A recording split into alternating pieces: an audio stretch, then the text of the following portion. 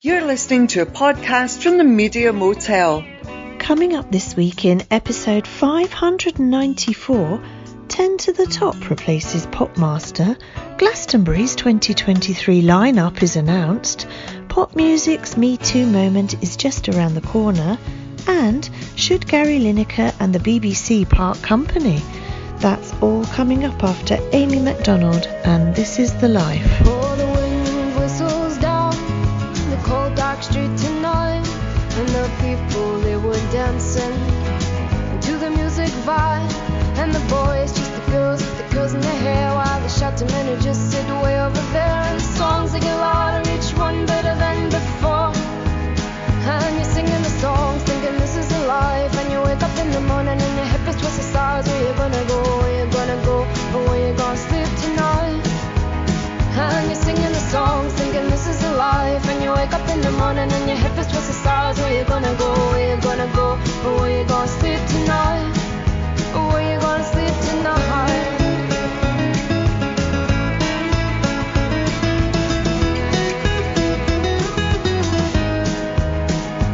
So you're heading down the road in your taxi for 4, and you're waiting outside Jim's front door, but nobody's in and nobody's home till 4.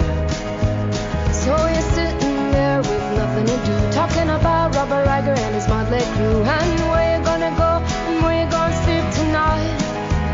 And you're singing the songs thinking this is a life, and you wake up in the morning and your head is towards the stars. Where you gonna go, where you gonna go, and where you gonna sleep tonight. And you're singing the songs thinking this is a life, and you wake up in the morning and your head is towards the stars. Where you gonna go, where you gonna go, and where you gonna sleep tonight, or where you gonna sleep tonight.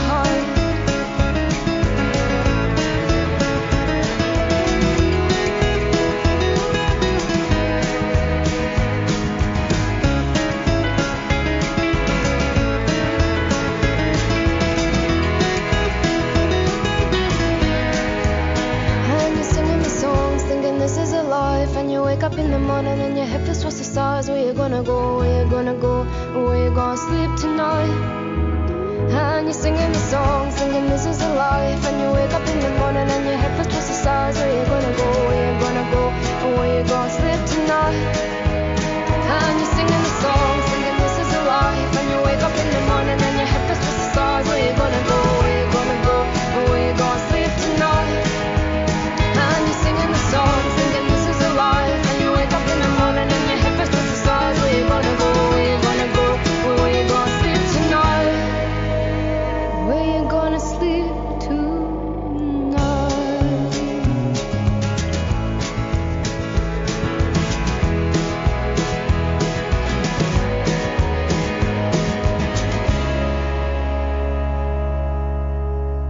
Her music career started with a whoosh with her first album, reached number 1 in the UK in 2007, and each successive album has been a huge hit.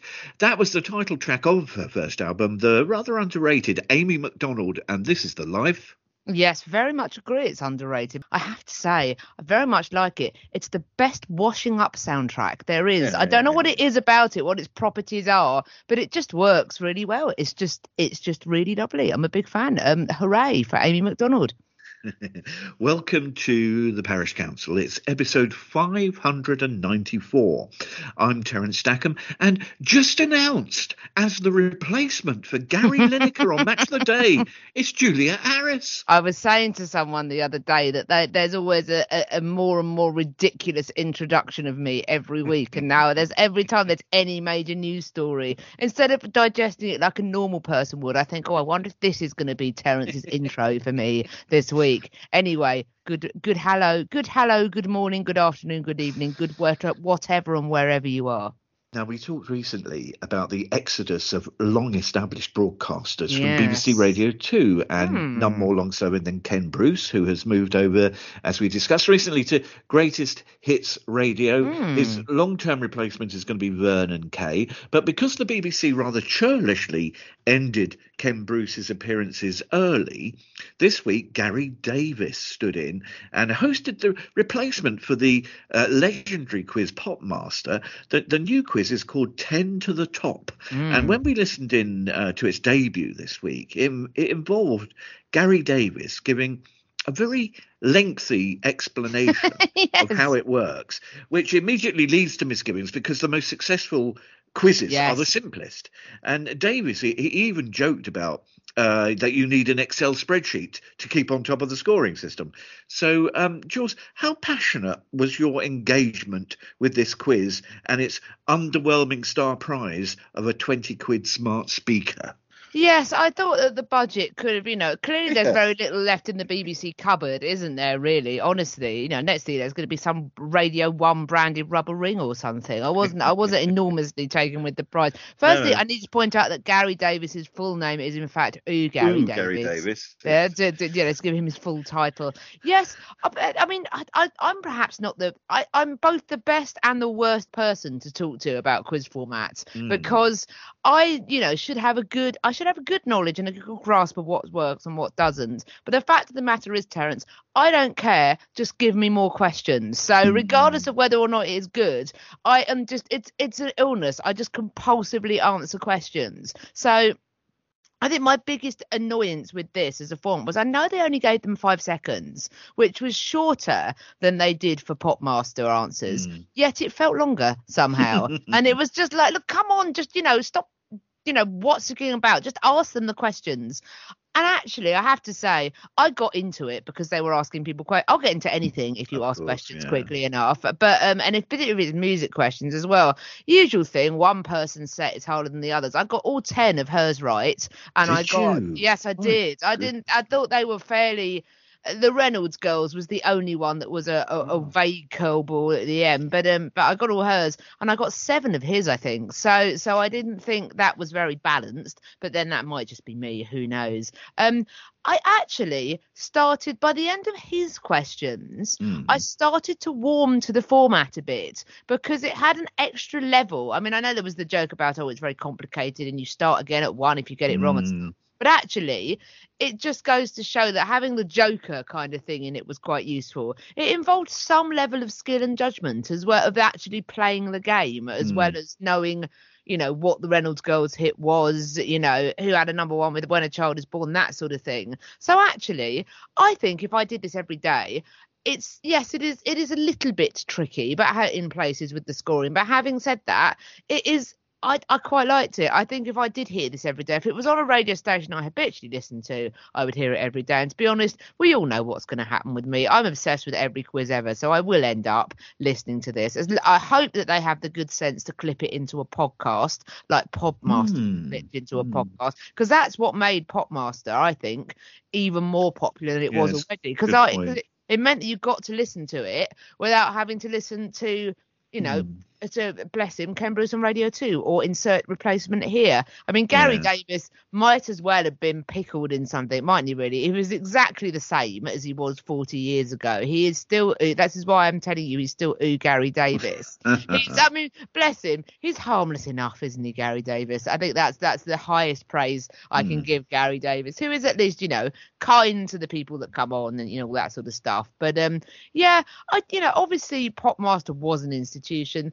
I think this will probably bed in nicely enough, as long as, they don't do too much mucking about and they just get on with rattling off the questions. Then you can enjoy, the jeopardy and the overconfidence of somebody that's got 8 questions right, plays their Joker and is then completely undone by not remembering who slayed her or whatever. Maybe there'll be some, if you get obnoxious contestants on, there may be some level of Schadenfreude in people falling over. I don't know. But I warmed to this more than I thought I would, actually. Okay. I think I should just explain to new listeners that Juliet's view on this is very, very welcome because she is the quiz queen of the United Kingdom. Not true. Having won Ryland's, you spent a summer yes, I as did. the quiz queen of Ryland's Saturday afternoon quiz. And you've been on Eggheads and you've... People are more impressed by that than the fact that I'm a lawyer. It's hilarious. It's really funny. I was on Eggheads for a total of 4 minutes and lost. Yeah, people seem to find this extremely impressive. So hooray for them. I'm by no means a champion. I just have a skin in the game as being an enthusiastic quizzer, I think is what Terence is trying to tell you. I found 10 to the Top quite I found it a bit run of the mill rather than confusing. I thought it was a bit dull because just to have question after question, that were all along the lines of who had a hit with blah blah blah in 1998 or whatever. But no, there were two good aspects to it. One of which you've mentioned already. Otherwise, I found it a bit bland. Firstly, contestants were, as you say, only given 5 seconds to answer each question. So that just about rules out Googling, unless you have super fast fingers and the swiftest internet connection in the country. Although, having said that, the Daily Mail this week actually ran a story that one of the early contestants was indeed Googling her answers because she used 4 out of her 5 seconds and was just coming in with the answer just as the bell was about to ring. Secondly, the thing that really I did think was an upscale, on the day we listened in, there was little chit-chat with the contestants. Yes, I very much welcome that. Obviously, I really welcome that. But I really don't need to hear about people's jet skiing holidays or whatever it is they want to talk about. And there were no shout-outs to the wife and children listening downstairs and everyone else that knows me. We just don't care about these people. Just come on, don't know who Sting is. Well, that always strikes me as ridiculous because it's going to engage the 7 people you mentioned. The other 9 million people listening are kind of thinking, well, so what? I don't care about his Aunt Jenny who lives in, Gravesend. Although the power of radio is weird. I mean, when you say, the people listening don't care, I would get texts from numbers that shamefully I'd no longer had in my phone from people that knew me from millions of years ago because they had heard me when they were sat in Tesco's car park on a Saturday afternoon when Ryland was on. So it is weird. It does have a weird pull. The one thing I would say actually, and I think you're right. So yes, that was an upscale. I think you made that point well, and I hadn't quite thought of that. The slight flatness of it was the very similar nature of the questions, and actually the thing that lifted Popmaster was the bonus rounds that you picked. So you could pick either, why does it always rain on me, or Motown Gold, or whatever the categories were called, and then you get an additional 3 points for each of those questions. And often that was the difference between people succeeding or people failing. I suppose what they're attempting to do with that here is A, the Joker, and B, if you get one right, you then get 2 for the next one, 3 for the next one. But if you get one wrong, then you'll bump back down to start at 1 again. And maybe that's maybe that will work. Maybe we're just getting used to the fact that it's a different format. I don't know. But, yeah.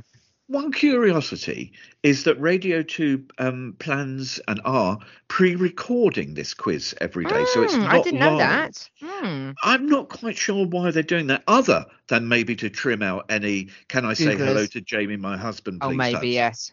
Yeah. Now, as we said, Gary Davis is hosting as an interim measure because of the bizarre, churlish ending of Ken Bruce's appearances early. And as you rightly say, bizarrely, he still sounds exactly as when he joined Radio 1 in the early 80s. But the permanent presenter will be Vernon Kay. And I wonder if you can help, Jules, because I know almost nothing about the fellow. Is he a good choice to replace Ken Bruce? Well, he's an interesting choice. I think if I had to pick a slightly more obvious choice, I probably would have gone with Michael Ball, but of course, who does cover already on Radio 2 in mornings. He's covered for Zane Ball before. I think he's covered for Ken Bruce before. A very avuncular fellow, very nice presence, would suit Radio 2 nicely.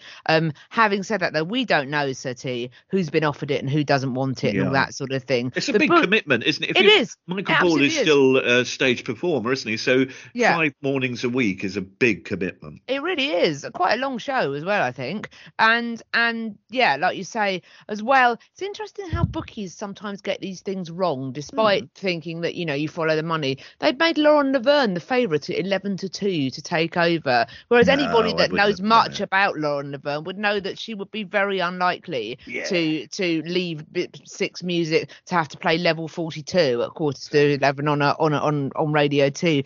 But so Vernon Kay, an interesting choice, and I would be interested to see how this goes. I think that Radio 2 are now, if they've got any sense, I think, given that I know that some of these presenters are going off to other networks, but this is going to sound awful, and I don't mean to sound ageist at all, but I think they are trying to succession plan. And actually, I don't think that's the worst idea in the world, because the fact of the matter is that we've debated this before about the excellent Roger Bolton and things like that. That sometimes there are some, and Roger Bolton, not the case at all. And I did listen to that podcast, and it is really good. But some presenters try to go on long after they've passed their sell-by date. So actually, even if some people just retire, it is not a bad idea for Radio 2 to start developing, radio presences of the future, rather than getting to the stage where a handful of them go or have to be gone, and then you don't know who you're going to replace them with. Vernon Kay, so I'm familiar with him as a television presenter from my youth initially. Right. I think he was one of the presenters on the T4 strand on Channel 4. Yeah. He started off life as a model and then went into presenting. So in terms of age, he is 48, which isn't that young, but by Radio 2 standards, it's quite young, I suppose, really. And I hadn't really realised, but he does actually have quite a strong radio grounding. I'd sort of forgotten, but he had a show on Radio 1 for 8 years, from 2004 to 2012. Had his own show on Radio X, which is the station before we know it's XFM, between 2015 and 2017. He is the husband of Tess Daly from Strictly Come Dancing. There was an adverse news story involving him doing some daft things over texting people that weren't her. That. Yeah. But yes, he by and large, which rather trashed his. He had a rather wholesome image, both in looks and in kind of sort of the kind of stuff he did. Having said that, he does clearly. He was a Top of the Pops presenter. He does clearly have a background in presenting and in music presenting, particularly radio. And actually, I think the Top of the Pop stuff is quite key, because if you're presenting a daytime radio show on one of the major BBC networks, or indeed any of the major commercial networks, I would say, if you're not doing a specialist show, if you're not on a station that has slightly specialist kind of ambitions like Six Music does, for example, hence why we mentioned Lauren Laverne, if you're a mainstream radio presenter, you don't have to have tons of knowledge. I think nowadays in these kind of Radio 2 drive time style or sort of peak time kind of formats, how much knowledge do you really have to have about music when the specialist stuff is really interesting in the evenings, and the more interesting stuff is on in the evenings? As long as you can be like Gary Davis is, be cheery with people that come on as contestants, be able to run features in an endearing way, and are able to introduce Sally Traffic and the news competently and that sort of thing. And the music that is played on Radio 2 is fairly mainstream fare. Like it or not, that seems to be what people seem to want in their vans, in their, on their factory floors, in their shops, wherever these things are listening, when they're doing stuff at home, where these things are listening in their offices. That's the kind of thing that people want. I think Vernon Kay would be perfectly fine for that, having heard him, in my youth on radio and knowing his presenting style. In the same way that Dermot O'Leary is, actually, to be fair, I would put them in a similar bracket. Dermot O'Leary was rocketed up by doing sort of pop stars, American Idol, X Factor, that sort of thing. I think that, Radio 2 and all of these blokes on Radio 2, Ken Bruce and people like that, they all started off the same, didn't they? These people had to come from somewhere. So why not give Vernon a go, see what happens? I wish him well. I'm not convinced as much as you are that 10 to the Top is going to be part of the show for very long. But, maybe in 10 years' time, people are saying, 10-year anniversary of that quiz show. Isn't it so popular? But we'll see. Coming right up, the Glastonbury lineup is announced. And is the music business facing its own rather awkward Me Too moment? That's next after Frank Sidebottom. Oh, guess who's been on Match of the Day? Guess who's been on Match of the Day? Yes, I've been on Match of the Day because I've got very big shorts. Oh, guess who's been on Match of the Day? And guess who can play top football? Yes, I can play top football, 'cause I've been on Match of the Day.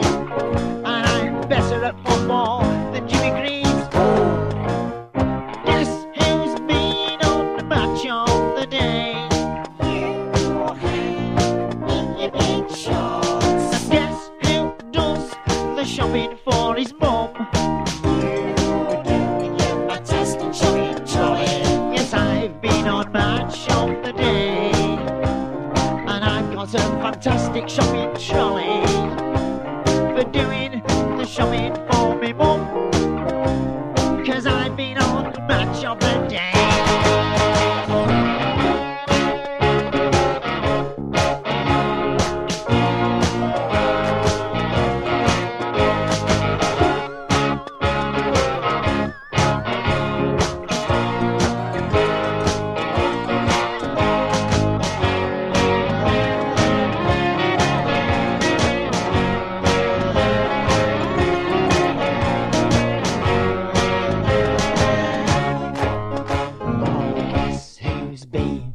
Match of the Day.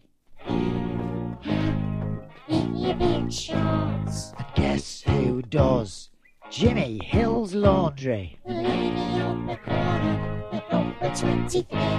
Yes, Jimmy Hill wears clean underwear, but he's only filmed from the waist down. So we might as well not bother having it washed, because I've been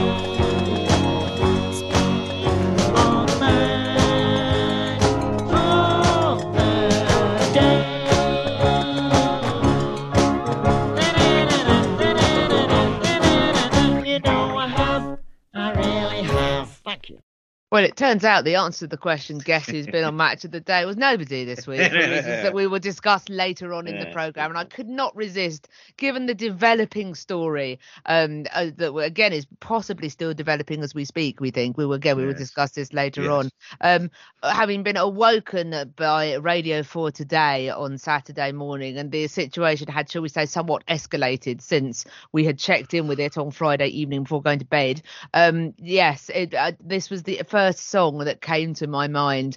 Big fan of Frank Sidebottom, RIP's oeuvre in general, and the Let's All Dance to the Christmas medley, my other favourite song of his. But I thought in a week of big debate and big stress on big football, on big BBC, I thought that it would be rather nice to have Frank delight us with one of his lovely tunes. There's a statue of Chris Seavey as Frank Sidebottom in Timperley in Greater Manchester. Indeed. And the plaque reads, "As long as I gaze on Timperley sunset, I am in paradise."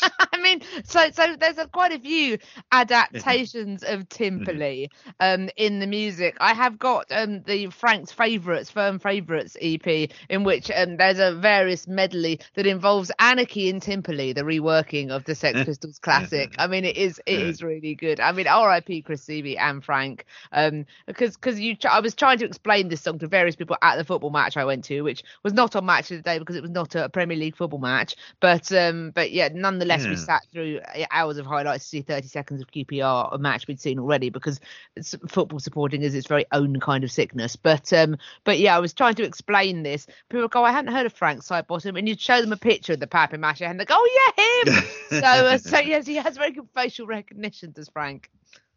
I rather like the way when Glastonbury announced their festival lineup, apart from the nightly headliners, they print them in alphabetical order.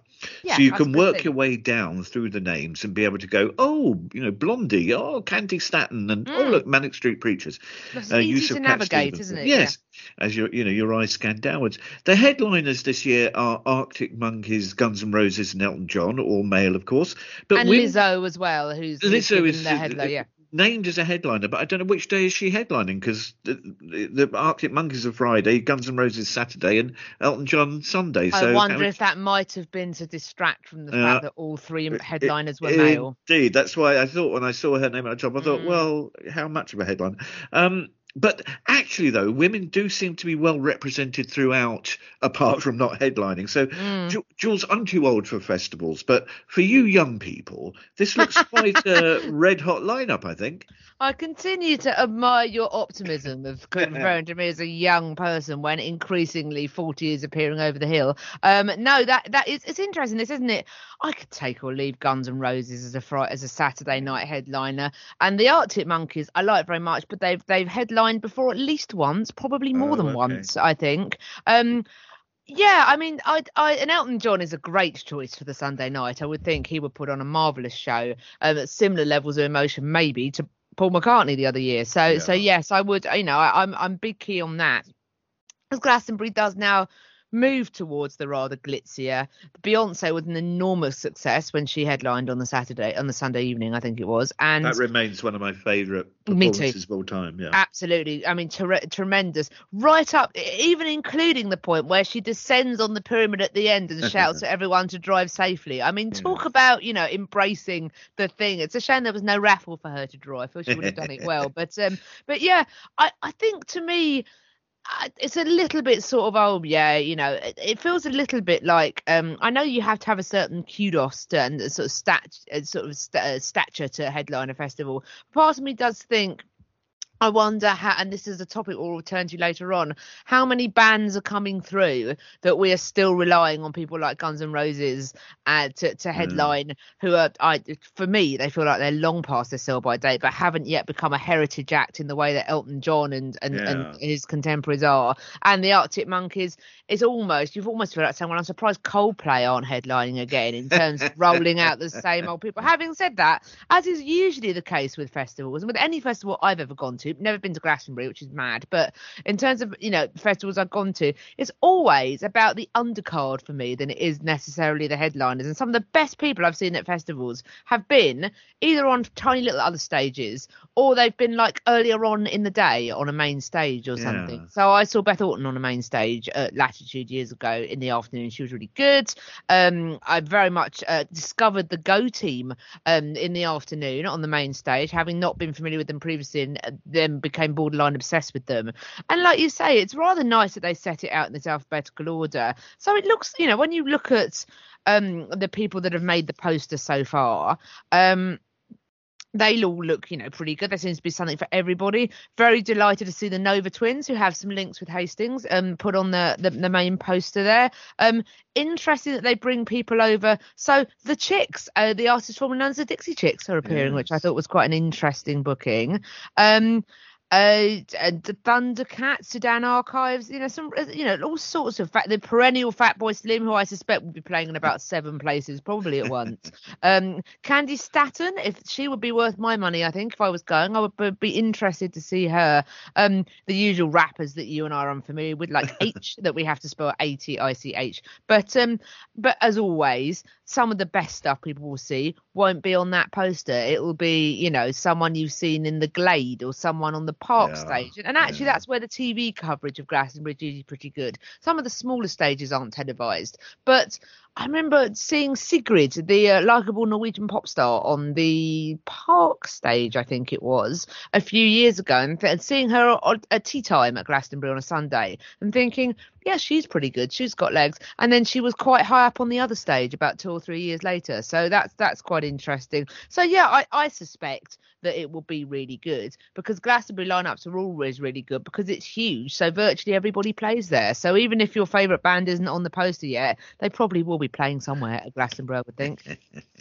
The Elton show on Sunday night could be quite emotional, as you say. Yes. It will be the last British date of his last ever tour. Having said that, this is not his first last ever tour, is it, may I say? But anyway, maybe this time it's for real. Handful of European dates to come after Glastonbury, and then allegedly that's it. So a good Glastonbury lineup, including Elton. I have one huge wish for the BBC's coverage of the whole event, which I know won't happen, but I continue to pray that we see the day. I mention it far too often, and that is for them just to show the action on the BBC, on the stages and the arena. I don't want soppy disc jockeys and excruciating interviews. Just show the music. That's true, although I will push back a little bit on that. Will you now? Thank you for embracing the debate, Terence, as always. No, one thing I would say is that I've seen some excellent performances on the BBC over the years from the sort of the acoustic area that they have on the sort of, your beloved DJs and Flim Flam in between. Yeah. They occasionally cut to acoustic performances. That was where I first discovered Eric Bibb and Taj Mahal, the blues guitarists, unexpectedly doing a little thing there. Occasionally they had acoustic performances that were really good. I'm not sure if they do them still now, but they were certainly a feature when I was growing up in the sort of 90s and the noughties. I would try and keep those, I think, and they would have to be introed, of course, but otherwise I stand with you as always, Seti. Yeah, I'm not against the acoustic sets at all. I just don't want what's her name in a floaty dress and Wellingtons soppily introducing them. It's just unnecessary. Now, I really hesitated about, because this next little bit relates to Glastonbury and what's happening this year. And I did hesitate about mentioning it because I know it's very awkward and I know it's uncomfortable. Yes, exactly. I keep wondering when the music business's version of Me Too is going to crop up big time, and perhaps it's getting closer. And I'm going to be straight here. I don't think this is before time. Glastonbury are renaming the John Peel stage, and at the same time, the BBC is renaming the John Peel wing at Broadcasting House. And Jules, I know this is awkward, but it should have been done a long time ago. But at least it's a start. Well, it's tricky, this, isn't it? What's interesting, and I found this aspect of it quite interesting, is that it seems to be quite sensitively handled by Glastonbury, who have said that they have a good relationship with the family, etc., etc. There's been a change.org. If something doesn't happen on change.org, then it's clearly not an issue. The change.org page, there was a petition to have it renamed that started last year. That only got 1,820 signatures, interestingly, and it cited his infamous marriage to a 15-year-old girl when he was in his 20s. But there's more, Jules. I mean, he's admitted having, intimate relations with girls under the age of 16, and there's a word for that, and it begins with R. Yes, I know. Although having said that, do we are? I mean, and we've had this conversation before. I'm sure we'll keep having it. Can people ever be rehabilitated? He had expressed regret in later life, prior to his death. That's an interesting one, isn't it? Do people, if you talk about it publicly and you express regret, do we just draw a line under people forever? I don't know, and it feeds into this cancel culture, doesn't it? But I just don't think you can. I know we probably disagree on this, but, I know some people find it very hard when the truth about their hero emerges. It's true, and it's a dilemma for many, to decide whether they can forgive and forget. I understand. Can you listen to John Lennon and John Martin the same way when you know about their violence to women? Also, interestingly, and I'm going to sort of throw this back at you a little bit now and say, obviously, you and me, very much looking forward to Elton John's set, we talked about. We've also on this podcast previously talked about the absolute embarrassment that is Island Girl. Indeed, yes, and he doesn't play it anymore. Yes, no, exactly. Take your point. But although, but of course, Bernie Taupin wrote the words, but he performed it. He certainly performed it, and should be ashamed of doing so. Yes. Well, exactly. But then, do we cancel Elton John for a single song? It's difficult to say, isn't it? But very difficult. But having said that, that's a bit different though to. Taking I said in the family podcast, exactly. But his conduct is abhorrent. But having said that, you could say the same about David Bowie, couldn't you? Who, of course, headlined Glastonbury. And indeed. I know you have views on that as well. I do. It gets very awkward. David Bowie, Jimmy Page, plenty of others have similar issues as Peel, and I know many fans won't hear it. I know I've got a friend who's a huge devotee of John Martin and gets really unexpectedly angry when this subject comes up. I know many fans won't hear of it or shout it down. David Bowie, since the more and more stories came out, I have to say, and it's so sad, but this is just my own take on it.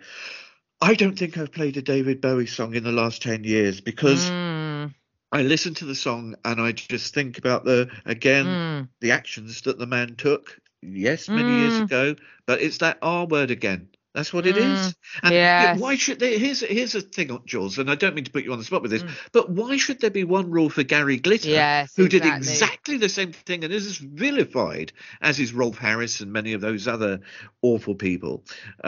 Why is there one rule for Gary Glitter and not the same rule for John Peel and David Bowie? Maybe to some extent with Peel, it might have been the expression of regret within their own lifetime and sort of living. But I absolutely take the point that you're making. It's just a really awkward and difficult thing, isn't it, really? I've had two things sullied in my lifetime that I really loved, John Peel and the Tour de France, because it turns out everyone was on drugs and not a superhero after all. It's but having said that, maybe it is time to move on. And actually, I thought the Glastonbury statement was good, and I thought that that obviously the BBC have taken the decision at the same time. Although, as we'll talk about later on, the BBC's decisions seem to be a bit scattershot in general at the moment. So maybe not the best. We will be coming on to that in a minute. You're quite right. And coming next, Gary Lineker, free thinker or virtue signalling, and more cuts at the BBC.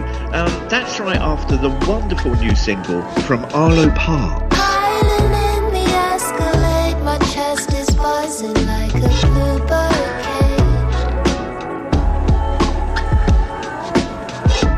Laugh like Juliet, but no, she touched my leg to make sure I'm still there. I radiate like a star, like a star, star, star. I radiate like a star, like a star, star, star. I radiate like a star, like a star, star, star.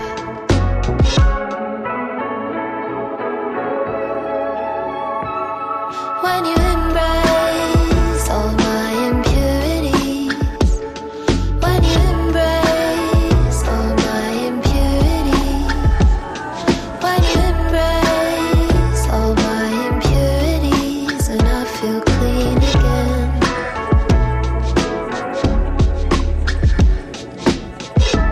Oh, the look you threw me then was so intense that it was physical.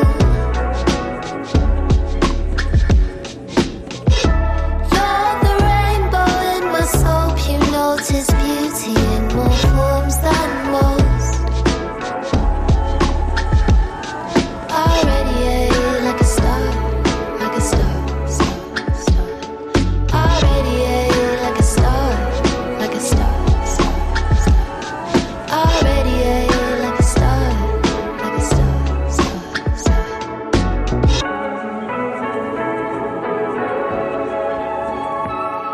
When you embrace all my impurities, when you embrace all my impurities, when you embrace all my impurities, and I feel clean again.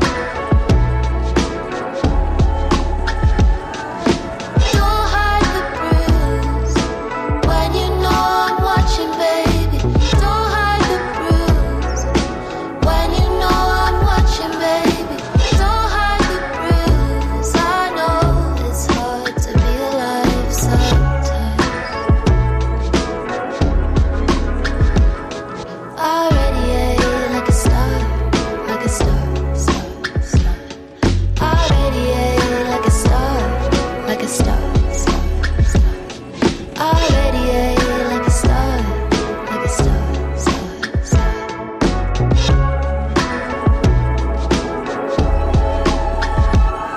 When you embrace all my impurities, when you embrace all my impurities, when you embrace all my impurities, and I feel clean again.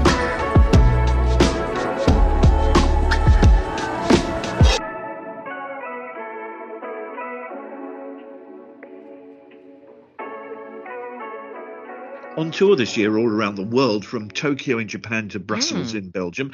Her new album, My Soft Machine, is released at the end of May, and that was a splendid new single taken from it, Arlo Parks and Impurities. I really like Arlo Parks, and actually what I really like about Arlo Parks, some of the music's great, some of it leaves me not exactly cold, but I'm just a little bit indifferent to. But my friend Grace, who often sums things up so well, said this here, that we're just really pleased that she exists. And Grace said, I wish she'd been around when I was a sad, scared queer teen, either as a singer or as my friend. She gives me hope for the kids. And actually, I do think, do you know what? I'm so pleased that a generation below me have people like her and Billie Eilish and, people that just seem to be really good at doing what they do and being open and being role models or not being role models. I find the fact that Courtney Barnett is a bit of a mess in her lyrics quite a lot of the time very relatable. So I just think I like the music, but I like the fact that she is here even more, I think. Well, we thought the last bit was contentious. This could be so as God. well. But, Get your tomatoes out, everyone. yeah, here we go. So you still can't buy any in Britain, but those of you listening abroad, do get your tomatoes out. We alluded to earlier, we were actually recording this on Sunday evening, the 12th of March, and at the moment, I keep seeing a news update, yes. so breaking news that the BBC and Gary Lineker are close to a resolution, or getting closer to a resolution. Neville Chamberlain appearing with a piece of paper from an aeroplane, yes. But I think we should look at the bigger picture. It's not so much whether they sort out this argument or not. There's a bigger picture here. Every now and then, Jeremy Clarkson, Gary Lineker, they feature across newspapers, television, radio, with stories suggesting that they're about to be sacked for something they've written or said. In Clarkson's case, of course, the BBC decided not to renew his contract when he biffed his producer. Well, yes, I do think that was right. I don't think violent conduct of underlings is particularly acceptable. Indeed. But more often than not, it's words that cause the difficulty. This week, Gary Lineker, for those outside the UK, just very quickly, amongst other employment, he hosts football coverage for the BBC. And Lineker criticised on social media the present government's plans to curb the number of people trying to enter Britain illegally by boat. And he drew a comparison to Germany in the 1930s. What bewilders me, Jules, is the assumption that people are so stupid that we believe the BBC must also take this as its editorial line simply because Lineker tweets it. If an actor in EastEnders says that Brexit is wonderful, or if a weather presenter says they don't like Donald Trump, is that then also the BBC's view? You'd have to be an absolute idiot to make that jump. So on that basis, in the nicest possible way, who cares what Gary Lineker says, Jules? And actually, I think that is very, very well expressed. That wasn't quite where I thought you'd be on this, but I very much like that as an expression. I think it's good, actually. And I think that there is something going wrong at the BBC at the moment now. I'm a lover and defender of the BBC always, but I think there is an issue here. What's interesting, and I can't remember where I read this, but it was in a national news outlet, I think, over the weekend, that in 2016 and 2018, Gary Lineker had made similar-ish comments on the same issue, on sort of migrants and rights and that sort of thing. Yeah. And the line that the BBC took on both of those occasions was, he is a sports presenter. Exactly. He's not a news broadcaster. Gary Lineker is not hosting the 10 or the 6. Gary Lineker is hosting programmes about football. Now, where that became slightly complicated, I think, was when was Qatar, basically, and that in order to justify the fact that people that said they believed in human rights were happy to take the money in Qatar, the BBC let them do a little bit of editorializing at the beginning, didn't they? In terms of, and personally, I don't think Qatar should ever have happened, but that is still my view. But in 2016 and 2018, it was fine. Tim Davie, the former Conservative councillor, took over as Director General in 2020, claiming, wanting impartiality. Yeah. And now all of a sudden, Gary Lineker is now a broadcast journalist instead of, let's face it, a presenter. I mean, it's not like Gary Neville. Would it be? Not Gary Neville, Gary Lineker. Sorry, but use Gary Neville as an example.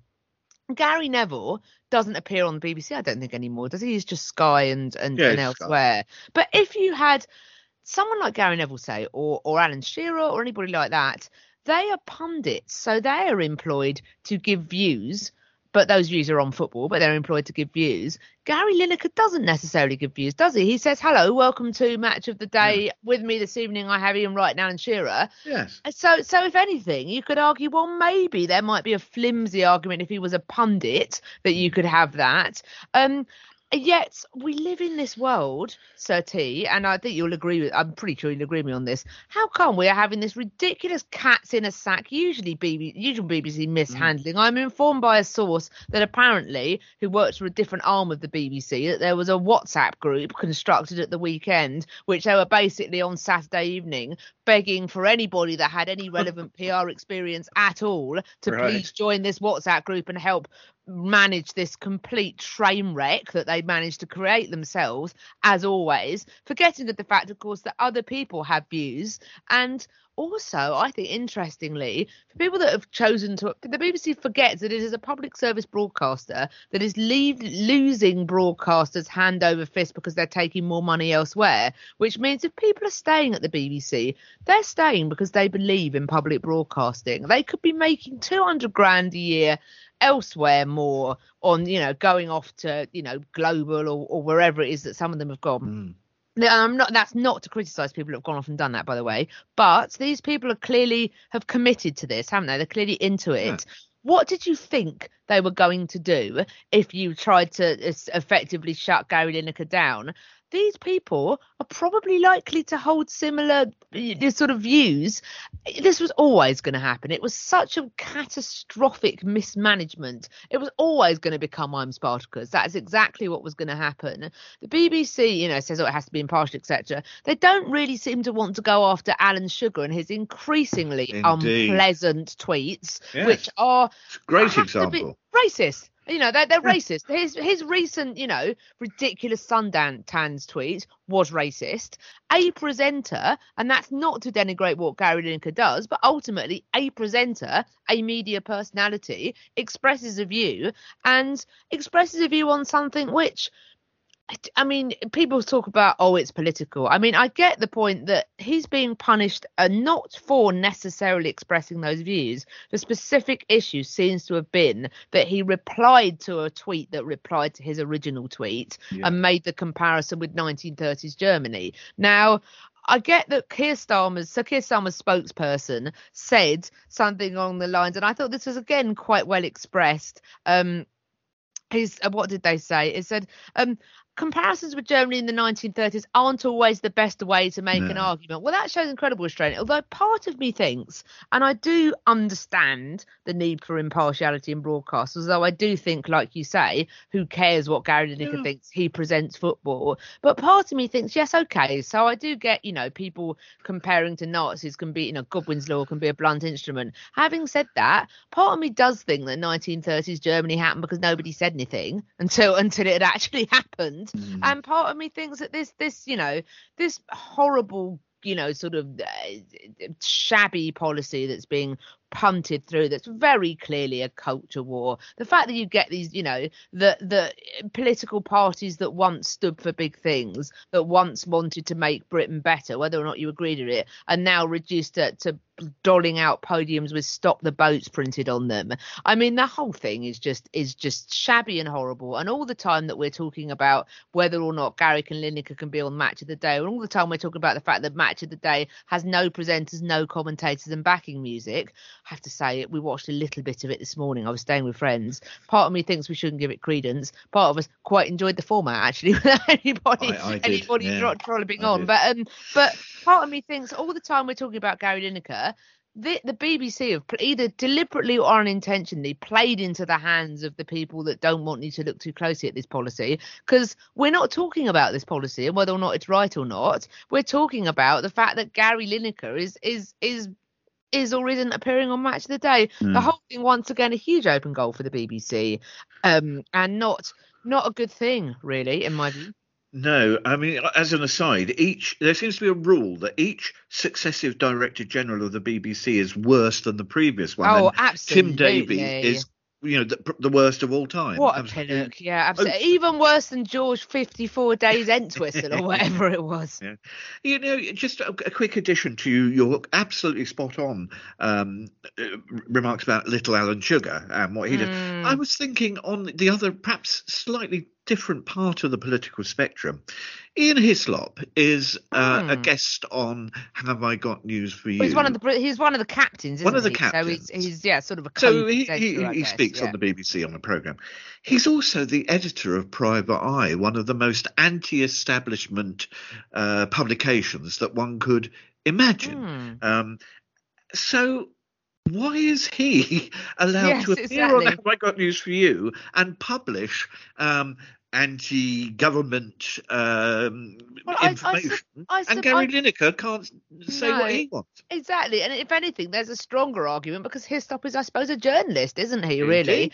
One thing I would So say, it's the lack of uniformity yes, that is really. I think so, and I think that's a good, that's well put. Although one thing I would say, not exactly pushing back on that, but one thing that it might be worth us thinking about maybe is you say that Private Eye is anti-establishment, anti-government. The thing that I've always quite enjoyed about the Private Eye is that it's in a way sort of anti-everybody, really. Yes. In that actually it is genuinely even-handed. Perhaps one could argue even more handed than the BBC. Yes. In that, I mean, and we've talked about this previously on the podcast, so apologies if we're repeating old ground here, but this is once again an example of the BBC bending over backwards to please people that will never be pleased.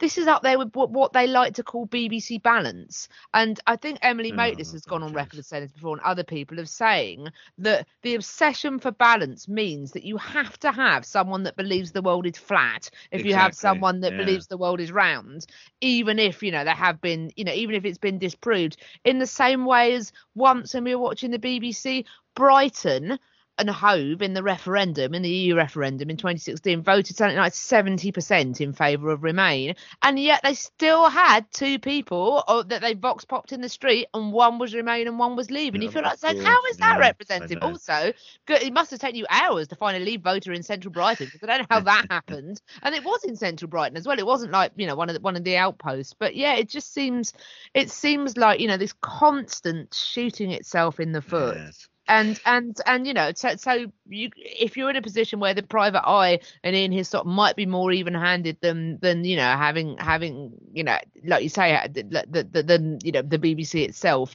there's real issues, and I have no faith in Tim Davie at all, that he isn't in the pocket of people, and this is a good example to me when you look at the change in tone from 2016 and 2018 and Gary Lineker's comments to 2020. It just seemed to be a bit ridiculous. Did they really need to pull him from Match of the Day? Could they not have just wrapped his knuckles slightly for the 1930s Germany thing, which I don't have an issue with, but yeah, okay, I can kind of. I do, but yeah. Yeah. I do, it's in poor taste, but that's another issue altogether. But why pull him from that? Why pull him from it? I agree. They created their own crisis. This is once again a crisis of the BBC's own making. It's possibly a little unfair to mention Gary Lineker's £1.35 million each year to present Match Day when I introduce the next story, which is the week that BBC announced further measures to cut costs, reduce costs. One of them is to cut back on local radio stations the number of shows on local radio stations highlighting emerging musicians. The show is called BBC Introducing, and 32 out of the 39 BBC local stations run these shows to highlight up-and-coming musicians in their area, and it's being cut from 32 shows to 20, and this has caused a lot of media fuss. And I just wonder, Jules, I think you may have a different view on this to me. I'm not convinced this is a hill to die on. I think you feel this is a very important loss. Where else are we going to get our headliners, our future headliners of Glastonbury, etc., if we don't give young people new outlets for new music? And we've talked about this previously in terms of the collapse of small venues. The pipeline for young people to come through with music bands is being choked off. I've got, I don't know them terribly well, but I sort of describe them as pals, in a band called the Kid Capici, who come from Hastings originally. They recently signed a multi-album deal with Universal Records. They had a sold-out headline tour around Britain. They get played regularly on Radio 1 in the evenings now. I don't think they've been A-list yet, but they certainly, you hear them on the evening shows. They first came through via BBC Introducing. They used to go over. They used to show themselves going over. I know various bands whose only radio play to date has been on BBC Introducing, who have since managed to make money by selling records because they've been on BBC Introducing. I don't know. When we live in an increasingly sort of compartmentalised music world, BBC Radio, local radio, we talked about this when I think we talked about the cuts generally. is still a really important lifeline for people. It was, after all, the excellent journalists on BBC Local Radio who completely undid Liz Truss. It was probably them that precipitated her resigning ultimately. That's a good point. That nightmare tour that she did, which they ended up playing it in full on, I think it was Newscast. You can listen to the director's cut of every Liz Truss interview in a row, and they're all about 4 minutes long. They're all awful in completely different ways, and the reason they're all awful in different ways is that each local presenter that was switched into what was going on managed to find a way to ding her, because she knew nothing about it, because her advisors thought that local radio was the soft option, not realizing that it's the hardest option. There is still a huge listenership for local radio, BBC Local Radio. It's still a lot of ways that people find out what's happening in their local news. Whenever there have been miniature earthquakes in Britain, it's always people end up listening and ringing into their local radio station. And I think that local music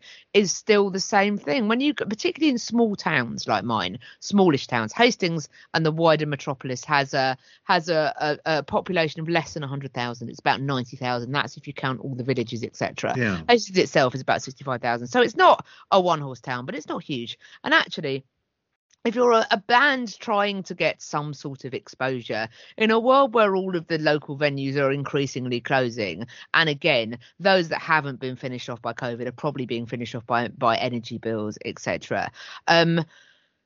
In that sort of world, local radio, and particularly BBC Introducing, which is really well done, I must say, and I've listened to it across different parts of the country, and there are really good, knowledgeable presenters there that genuinely do wade through hundreds, sometimes thousands of demos a week and find stuff that then breaks bands through that. Lots of really successful bands, and some of the few bands that have actually ended up coming through and sort of headlining on the BBC have ended up coming through that. So actually, when it comes down to it, I think that once again, I really feel for young bands that are being shortchanged here, because it feels like every avenue that is that gets them through is being cut off. It seems a bit ridiculous, really. Ed Sheeran, Florence and the Machine, George Ezra, Little Sims, all huge hitters now, you would say. Particularly, George Ezra appearing at the Queen's birthday concert.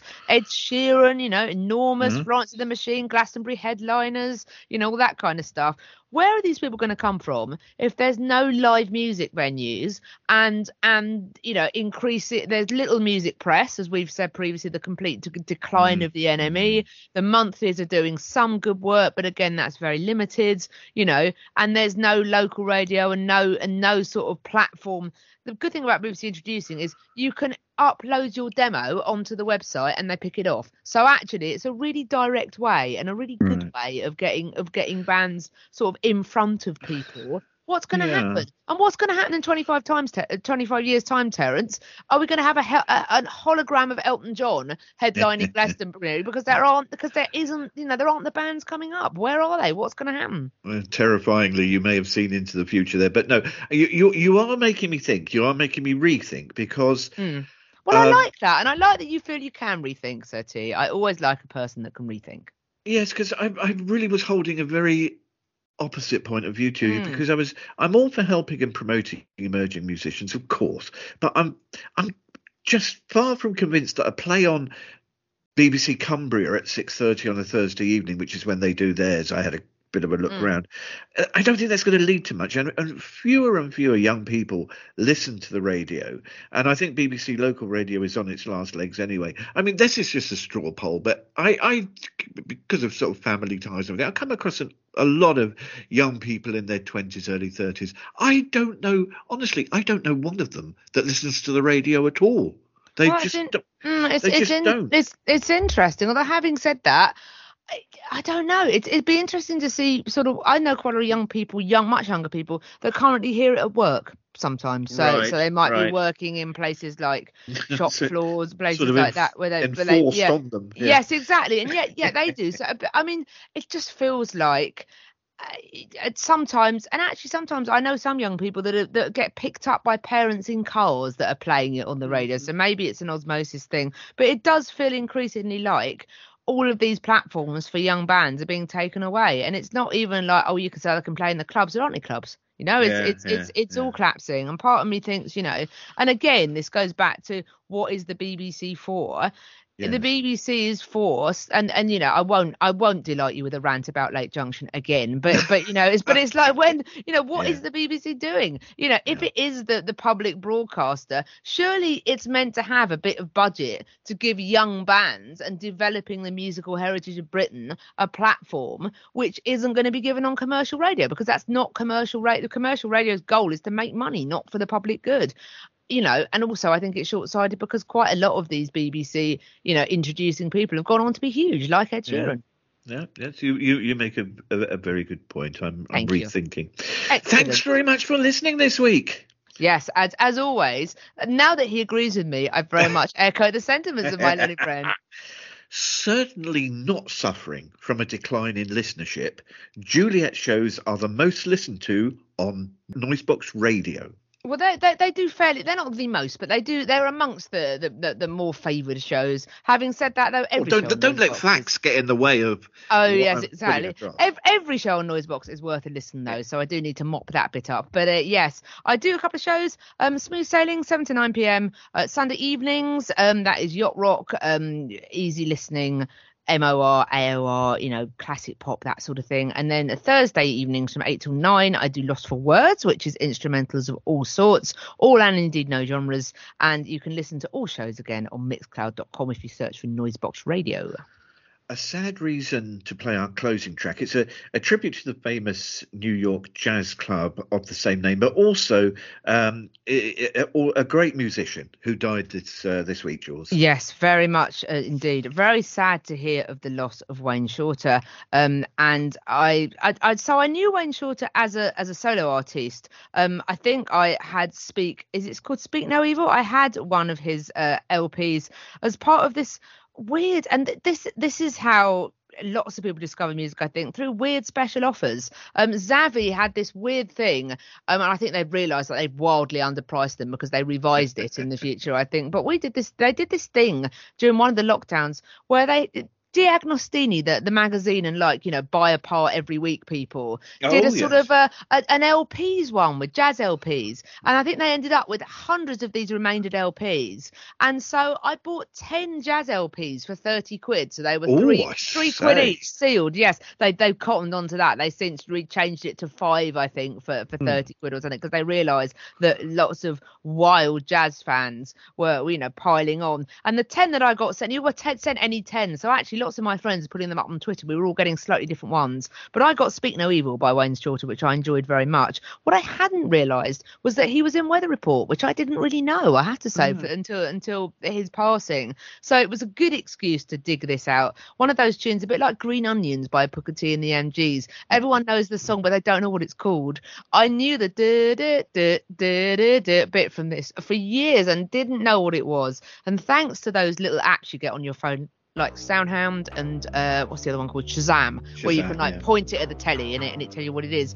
This was played to soundtrack Bart Simpson looking after a baby bird in The Simpsons, and of course it turned out to be called this very aptly. That's why they picked it. This is Weather Report, and this is Birdland.